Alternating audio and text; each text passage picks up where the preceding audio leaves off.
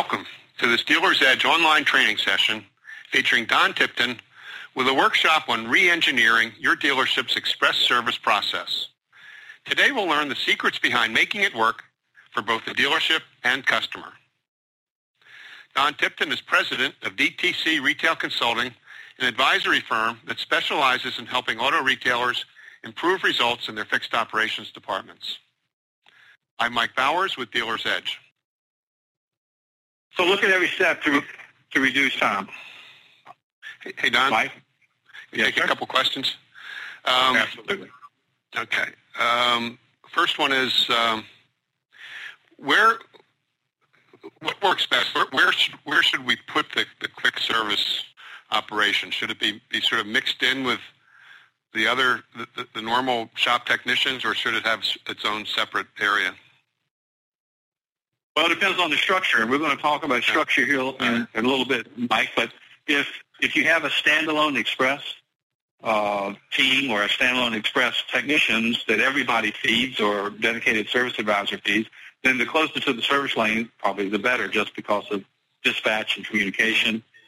If you are on a group system and you don't have a dedicated express advisor and you have groups in your shop, another option is for each group to have their own express technicians, which would be located with that group of technicians. So it would depend on the structure, Mike. And should we try to run this as a separate business, like with its own accounting, or just as part of the service department? Both. I like to have the separate numbers, whether it's on the same page or like on a Ford statement. Ford has a separate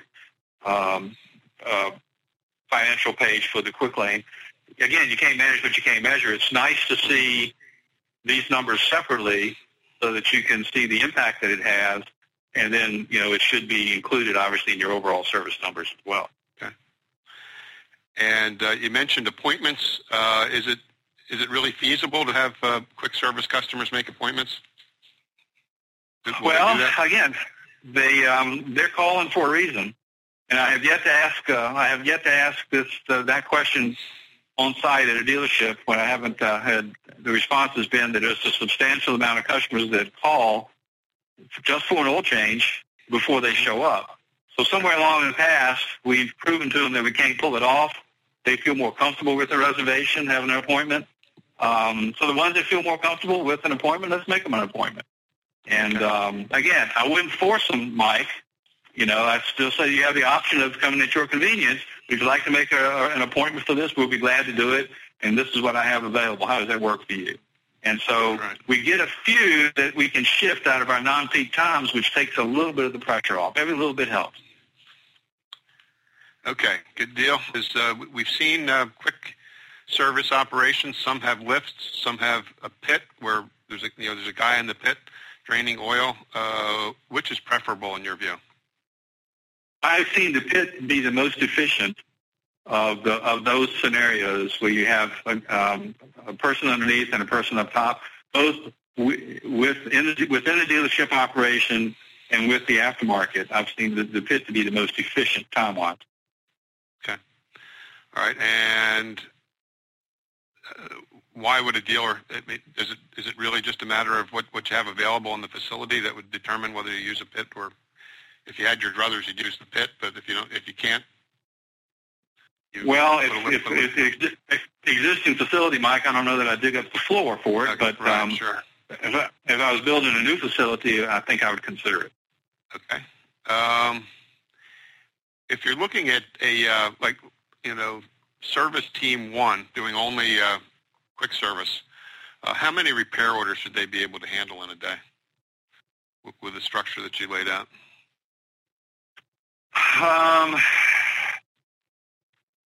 Yeah, I mean, if we're just writing oil changes and tire rotations, I mean, that number is pretty substantial. You're probably looking at 25, 30, or maybe even more, depending on. But if we're looking at upsells along the way with those, then it gets a little more complicated because you can't handle that many customers and and interact with them with the upsell. So, I mean, if we're just going to write oil changes and tire rotations, that number can be really high. All right. It just depends. For a service advisor then who's writing both, the regular service customers plus quick service, what would be a number? I know we've heard for the traditional business, 15 to 20 repair orders for a service advisor. If you factored in a quick service, what should they be looking at?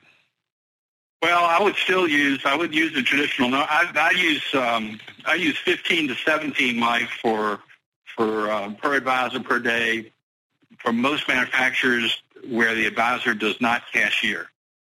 Okay. If the advisor is cashiering, obviously that number should come down, and I use a range of 13 to 15, depending on the manufacturer and how many lines per repair order and so forth. But if they're writing their own quick service, to me that goes right in the bunch. And in some cases, Mike, that scenario tends to improve the upsell by having that seasoned advisor handling the customer. So, okay. You use the term "build up to price." Could you explain what you meant by that? Absolutely. We use the features, advantages, and benefits approach with the customer, which everybody that sells anything does, whether it's furniture or TVs or new cars. And we tell them what needs to be done, why it should be done here, what it means to them, and oh, by the way, it's $592.60. Because, Mike, if I started with Miss Customer or Mr. Customer, it's $592.60. Now let me tell you what we're going to do. Mm-hmm. I've lost them. Okay. Yeah. All they heard was the $592. All right. Okay. The list of metrics that you showed us, is that something we can just pull out of the DMS, or do we have to pull individual numbers and then calculate the every DMS is a little different there, Mike. I mean, with custom reporting in some of the systems, you can focus in on particular operations, and you can do a count on opcodes, or they even have some DMS will actually do a bar graph on particular opcodes.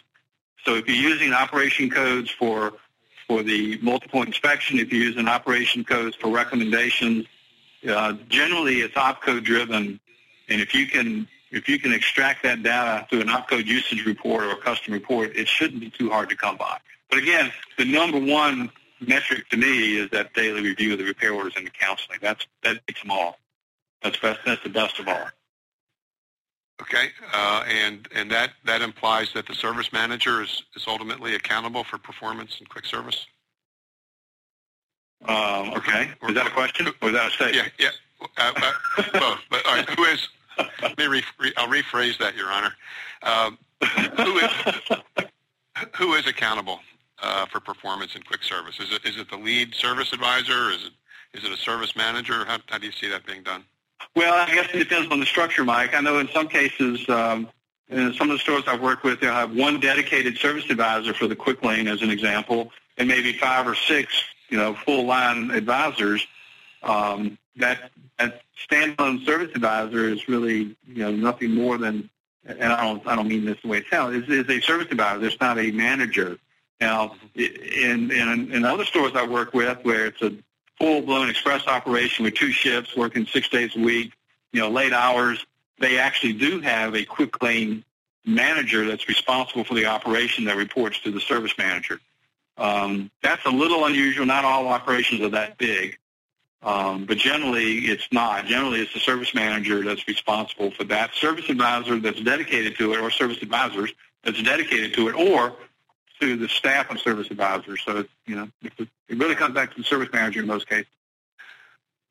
I want to thank everybody for attending today. As I said, we had a good-sized crowd, and we appreciate you taking the time to spend part of your afternoon with DealersEdge. I'd especially like to thank Don Tipton from DTC Retail Consulting for taking his time this afternoon to share his expertise and experience with us, and for putting today's workshop together. Don, thank you very much. You're certainly welcome. Okay, and with that, I'm Mike Bowers for Dealer's Edge. We'll be signing off for today and hope you can join us for our next workshop.